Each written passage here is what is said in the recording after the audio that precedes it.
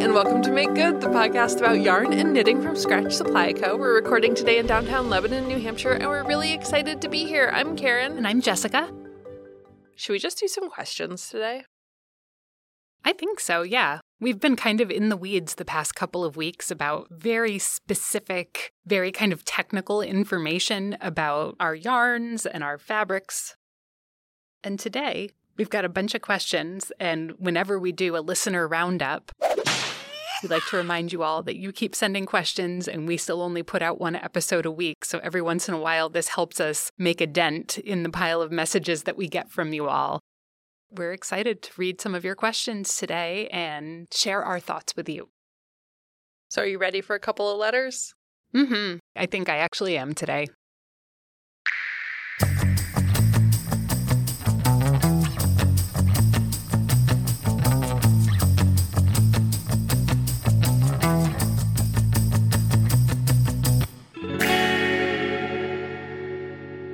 Our first letter is from Valerie. Hey, Valerie. My question is, what do you do when you want to gift knit and have gift-worthy people to knit for, but also want to knit for yourself? I'm conflicted about how to decide. It seems like all my favorite yarns are everyone else's favorite yarns, too. Is there some way to make parting with your knits, especially in gorgeous colorways that you love just as much as the intended recipient, easier? Any advice would be appreciated. Valerie, such the knitter quandary. I think this is not just a you problem. This is something that happens to crafty, artistic people of all ilks. Sometimes you're just like, that did turn out really good. I would really like to keep that for myself. But I do have some thoughts about how to make this maybe more technically manageable for you, or maybe emotionally unburdensome. Because I feel like that's where a lot of this comes from for people who have the inclination to gift knit, but then the struggle with parting with the hand knits. So it's really nice that the people that you love and you want to knit for like the same yarns that you like, because A, that means you're going to enjoy working with them, and B, there's no internal aesthetic conflict where you're like, I cannot stand looking at beep redacted color, whatever color that might be. And yet this is the color that they want, and it's torture to knit this thing for this person that I adore. So it's nice that that's not your problem. Having the urge to keep these things is like a different issue. But maybe, just maybe, you can deal with this by finding project balance. Maybe you get an eye for what, say, your Aunt Jeannie likes, and Aunt Jeannie really loves these beautiful purple single-ply yarns that you have. Maybe you don't knit a whole top for Aunt Jeannie. Maybe Jeannie gets a headband or a hat or something kind of small and manageable, and that you feel able to emotionally detach from. And then you also get enough of that yarn for you to make a tank top or a sweater or a beautiful drapey shawl. So that way you can have a similar matching thing to this person that you care about, but also you get to keep the lion's share of that yarn that you really love for you. Really, this is just super subjective, Valerie. It's whatever your emotional tolerance for handmade gift giving is. Because for as much as we love people in our lives and we want to knit for all of them, sometimes time just doesn't allow, or emotional attachment to finished objects, or yarn, money, resources, or any number of things make it impractical at any given time. So like maybe you gift knit for one person a year or two. It doesn't have to be everyone all the time, but figure out what works best for you in striking a balance and keep knitting things that you like knitting. Our next question comes from Seema. Hey, Seema. I've just completed a sweater where my gauge is too loose in the body but perfect in the yoke. It's the Mira by Justina Lorkowska. I figured out that the reason is probably because I swatched knitting beehive stitch flat and my gauge in the round is looser. Since I love the pattern and the yarn so much, I want to redo the body of the sweater with the correct gauge. But first, since the sweater is finished, I want to block it and wear it a bit. Is this a bad idea? I know I can block it, but will I hurt the yarn by wearing it and not be able to re-knit it? Do you have any advice on how to do this? That's a really good question. And I think you can totally do that. You can do all of those things. You can wear it for a while, you can frog it and re-knit it, I think that this is a good real-world lesson in swatching the way that you are going to knit your project. So if you're knitting color work in the round, swatch that color work in the round. If you're knitting a textured stitch in the round, swatch it in the round so you know what your results are going to be. But since we are where we are and your sweater was your swatch for knitting both flat and in the round, let's talk about taking it out a little bit. You might want to refer back to episode 58 where we talked about frogging. There's good information there about reclaiming your yarn, winding it back into a hank and soaking it and letting it hang to dry until you're ready to wind it and re-knit it. You're probably not going to want to knit it directly from its current state where once you frog it, it'll be really crimpy from all of the knit stitches. Blocking, it's not going to do anything bad to the yarn. Blocking it is just getting it wet and letting those stitches set and settle. So the reclaiming process will put it back in a condition that will let you re-knit it. I think that if I were you, I would make sure that where you wove in your ends, you take a look at that if you haven't started wearing the sweater already, or even if you have. If you have woven in your ends incredibly, incredibly well, and it's going to be difficult to pick it back out later if you are working with a yarn that's kind of sticky.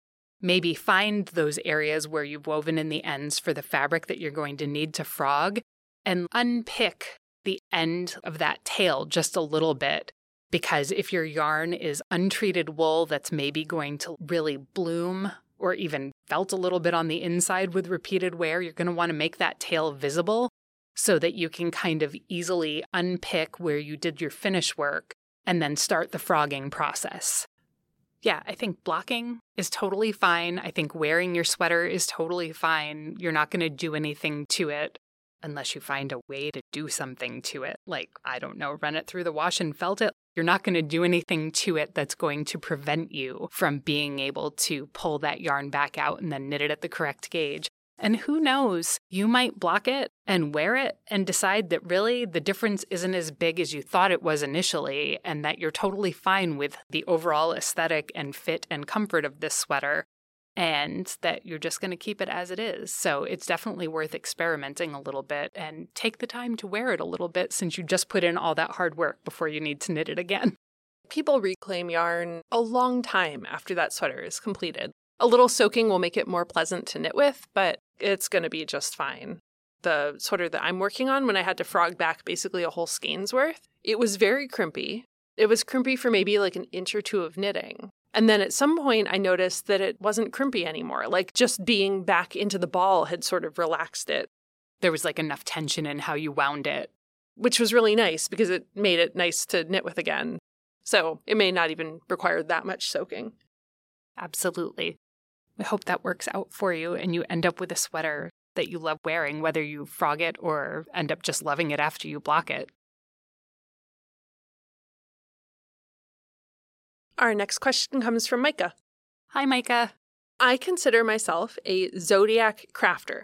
I have anywhere from 1 to 5 hobbies at a time, including sewing, knitting, embroidery, and crochet, as well as other non-fiber-related hobbies like flower pressing, watercolor, and making necklaces out of the shed skin of my pet snakes.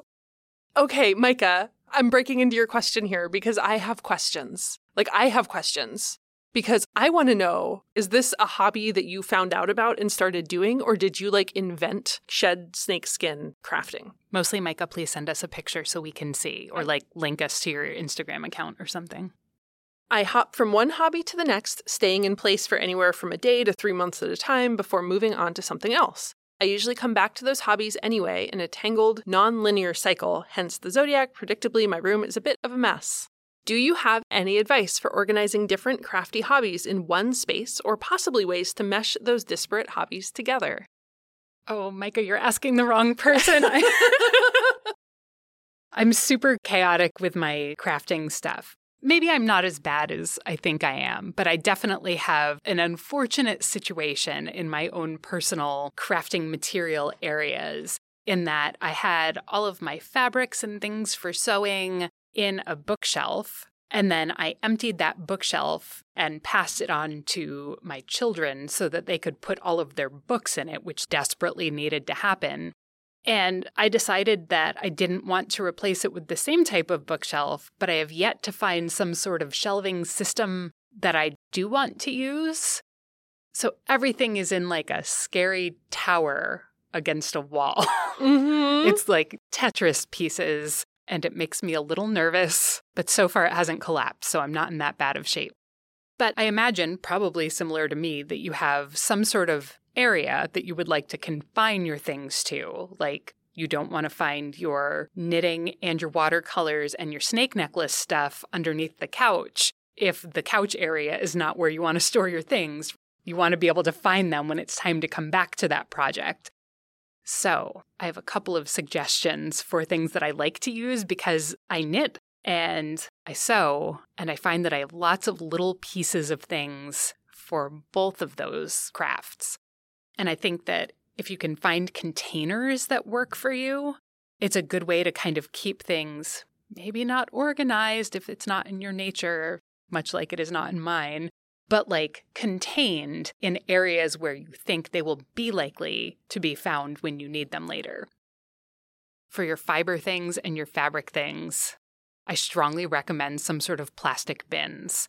I know there are some people who are like, I would like to have no plastic in my house, and that's totally fair and legit, but you need some sort of container that will protect those fibers, particularly if there's wool involved, from moths. You gotta protect them from moths. And humidity and dust and, all of the other stuff that you don't want accumulating on your fibers. For notions and tools and smaller things, which might be relevant for your watercolors or your jewelry making, I'm a fan of containers like caboodles. And I don't know how old you are, Micah. I don't know if caboodles are retro and kitschy to you or if they are like a nostalgic piece of your childhood like they are for me. But they're like makeup and jewelry storage containers that come in cute kind of like Barbie-style colors and sometimes have like little trays and even mirrors inside of them. So those are handy for needles and pins and presser feet for your sewing machine and clasps and all sorts of other little pieces that need to be organized. Paintbrushes, paint pots. Like you can kind of keep them in an area, and even if it's not organized inside of that container, it's still inside the container, and you know that your purple caboodle is where all of your jewelry making stuff is when you need it. That's the best I got for you. Like find containers that you can identify that will hold types of things. Karen might have more organization brain thoughts about this kind of stuff. Yeah, so I would think that with all of this different stuff going on, the ability to keep like with like is going to be really helpful. If you can find bins that have clear lids, that's maybe going to save you a little frustration. I kind of like my environment to be as contained as possible. I don't really necessarily, for myself, like bins that you can see through to see what's in them from the side. But being able to see like the clear top is kind of nice. The other thing, depending on like the amount of space and the amount of budget that you have to work with, you might think about like a dresser or something. You could just have your snakeskin necklace drawer, and then you could have a drawer for yarn, and you could have a drawer for sewing.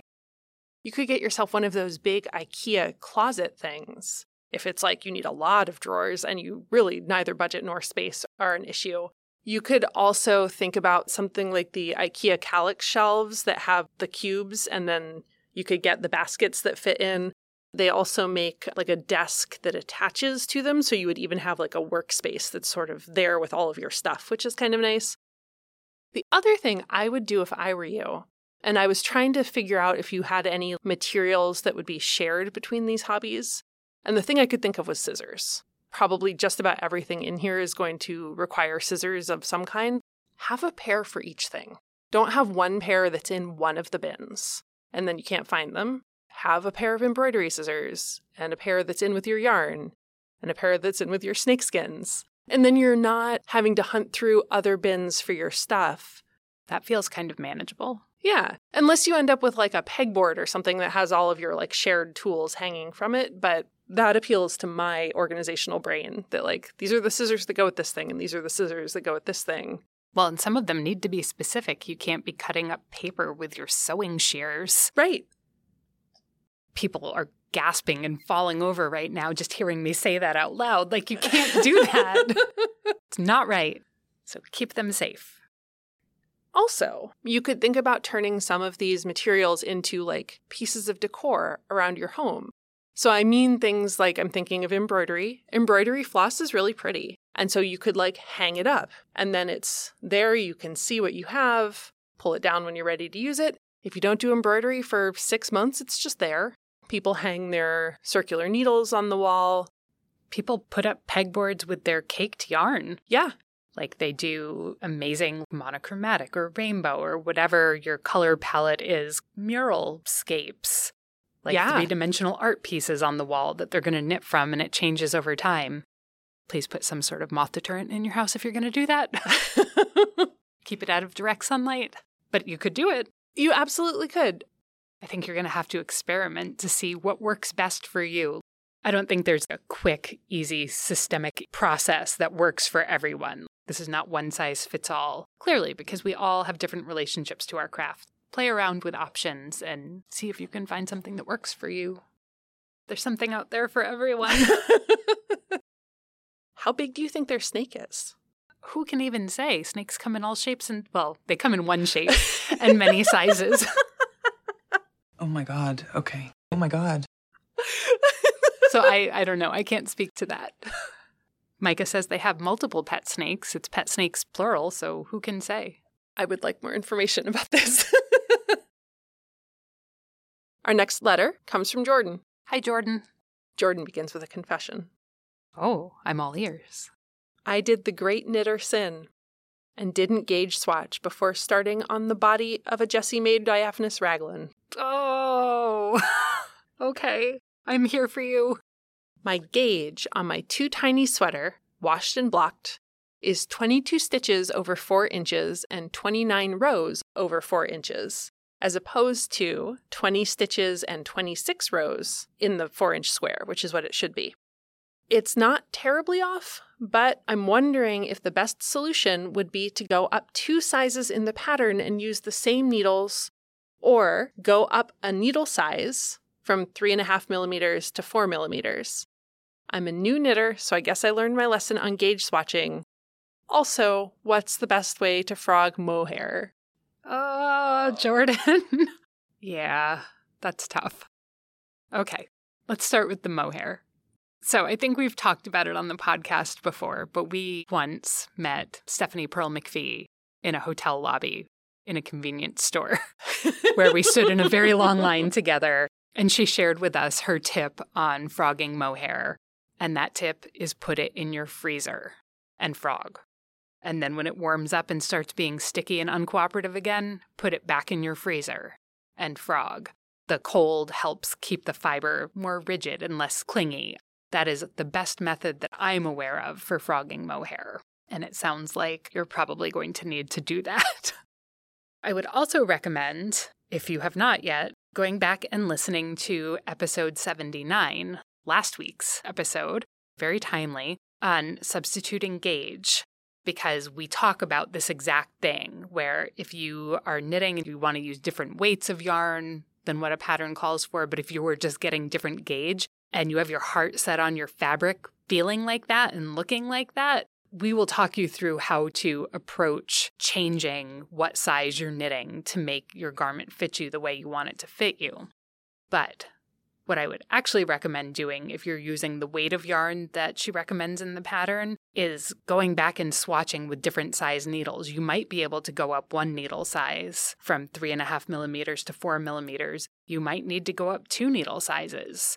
You won't know until you swatch.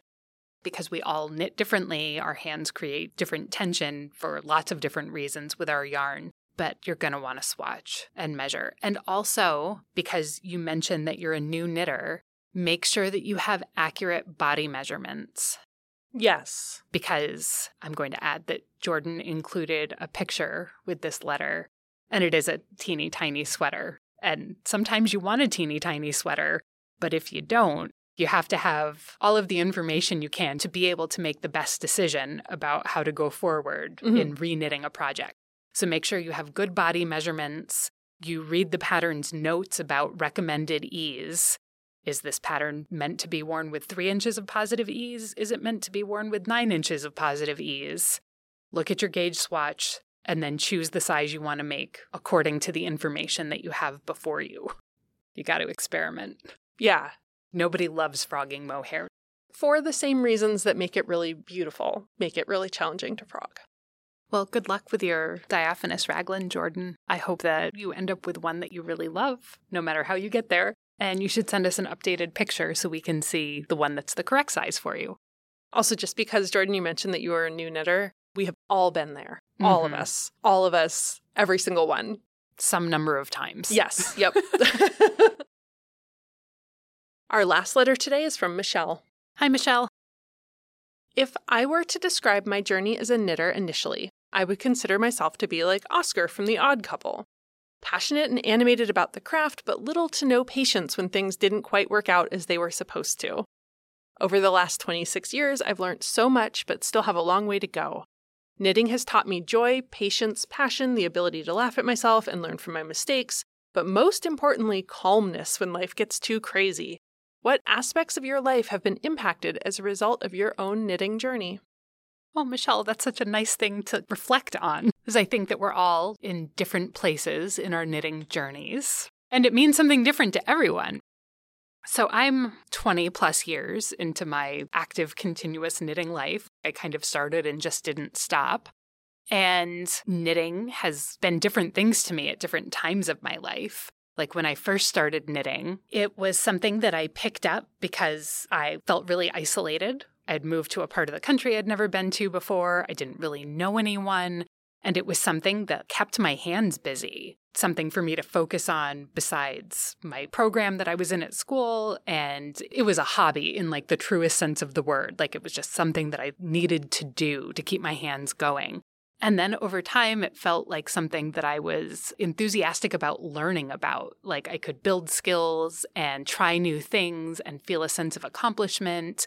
And at that point in my knitting life, I was knitting lots of things as gifts, making hats and scarves and things for babies and just wildly giving them away because it was something that I could do, but it hadn't translated into the relationship that I currently have with my knitting, which is very much focused on clothing and textile, fabric construction and fiber content, and really creating pieces of clothing that I want to be wearing and that are made to fit my body how it is at any given point in time, instead of making choices based on what's available from stores. And that's definitely like a clothing place of privilege that I exist in.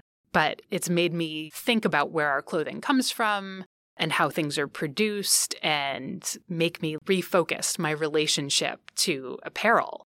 So it's been a long evolution, but I feel like I feel better about my choices, about my consumerism because of this. Like I'm still acquiring materials to make things, but I don't shop for things in the way that I did maybe 10 or 15 years ago. I've slowed down a lot in that sense, and I've gotten to a point where like I make very different decisions because of my relationship to my knitting. And every once in a while, I gift knit for people, but mostly this is something that I do for myself and for love of the craft. But that's the kind of role that it's playing for me at this point in my life. The thing for me that I've learned through knitting is this sort of on the fly kind of analysis and just kind of chilling out about stuff a little bit, changing things if I don't like them. I don't like how this fits, but the instructions said to do this. I'm now free of that. So I think that's probably the biggest growth that I've had as a person as a result of knitting. That feels lovely. You know what? You know how podcasts like This American Life and other shows sometimes put together stories from people about topics? Oh, yeah. It would be really nice to maybe come up with some sort of project where we invite our listeners to send us stories about how knitting has impacted their life. Okay, let's make this up on the fly. Let's do it. I think that's a really great idea. So why don't we do that? Let's do a little collection of listeners' stories. You can email them to us, or you can leave them as a voicemail and we'll figure out how to play them. Just a couple of sentences about what knitting means to you in your life. Yeah. So what's on your needles, Jessica? I am still working on my EZV from Caitlin Hunter, and I love it. I am maybe, I want to say 30 rows into the color work in my yoke, and there's about 45-ish. So I am significantly into the color work, and there are exciting changes going on with my 3 colors. And it's a little slow because I am a very slow color work knitter, and that's okay. I'm like at peace with that. I know that about myself. But once I get through that chart, I feel like the rest of it is really going to fly. I'm going to have a sweater in no time until I need to knit my sleeves, which also have like 6 inches of color work at the ends of them. Ah. So I'll be super motivated, and then I'm going to slow right back down. But you'll have that like, oh, I can finish this, like push through to finish it. It's July now. I'm going to say that by the end of August, I will be wearing this thing. Just in time for August heat waves, I will wear my giant oversized wool sweater. But you know what? The store is air conditioned, so I'm going to do it. What's on your needles, Karen? My Oak Moss by Alicia Plummer, which I am flying on. I've finished the body. I'm into the sleeve. So if you have been following along with this, there's a little bit of a frogging fiasco, but we're back in business here. I think I'm going to be finishing it pretty soon.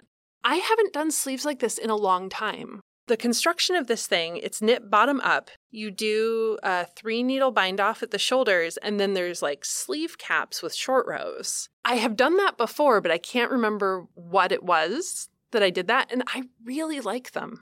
Nice. And I think they'll go fast. I mean, the whole thing has gone fast, so I believe that your sleeves will go fast. Yeah. I've seen you knit sleeves quickly before. Yes. So I've had a little bit of increased knitting time because I've been home with one of our dogs who is sick. She's going to be okay. She has a really great vet team, but I'm curious because I know people listen to this all over the place and have a big wide variety of experiences. So what has happened with this dog, she has myelitis, inflammation in her spinal column, and all of her legs have stopped working. They're going to start working again. But for the last couple of weeks, she's kind of just waiting for them to start working again. Like she needs kind of full-time attention and care because she can't get up and she can't do stuff. So if anyone who's listening to this has ever had an experience with a dog who can't move around and has any advice on ways to keep them comfortable and entertained and hydrated and all that kind of thing, please email us. We would very much appreciate it. You can put pumpkin in the subject line and we'll know it's a dog email. Yeah, we'll post a picture of her. She's doing pretty well. And it has given me a fair amount of knitting time because really between all of the stuff, I can't do a whole lot of focused work. I'm just knitting and taking the dog outside. It's a lot of quality on the couch time. How's the knit-along going? We are closing in on the end of it. So today, while you're listening, if you're listening on episode release day, it's July 26th. And the Make Good Cables knit-along goes until Sunday, July 31st, when we are going to button this puppy up. There's still time to participate if you haven't thus far. You can post pictures on Instagram. Use the hashtag MakeGoodCables, all one word. Don't make up your own hashtag and not use that one because we won't see it. It's the only thing that we're checking for knit-along participation. We are going to be giving away a gift card to a randomly selected participant, which means you don't need to be completed. Your project can still be in progress on the 31st. You just need to have posted by that time. And to be considered, you need to follow the Make Good Pod Instagram account and the Scratch Supply Co. Instagram account. So if you've been posting and participating, but you don't actually follow us, go follow us so that way we can award you your gift card prize. We'll announce the winner on Instagram. And we will show off a picture of the knit that was randomly selected. I think my sweater's going to be done in time. It probably will be, but you're super not eligible. Oh, man, you're right. You're not winning the gift card. Oh well. I think that might be it for us this week. It super is. You can listen to us anywhere you get your audio podcasts, possibly where you're listening right now. Rate and review us. It helps other knitters find us. Tell your friends. You can follow us on Instagram at MakeGoodPod. Big, huge thank you to our Patreon supporters. We appreciate you. We love you. You help us do this every week without ever taking on advertisers. You can visit our website, makegoodpod.com, check out the show notes, send us a contact form email, or leave us a voicemail about your knitting growth experience. We'll talk to you next week. Bye.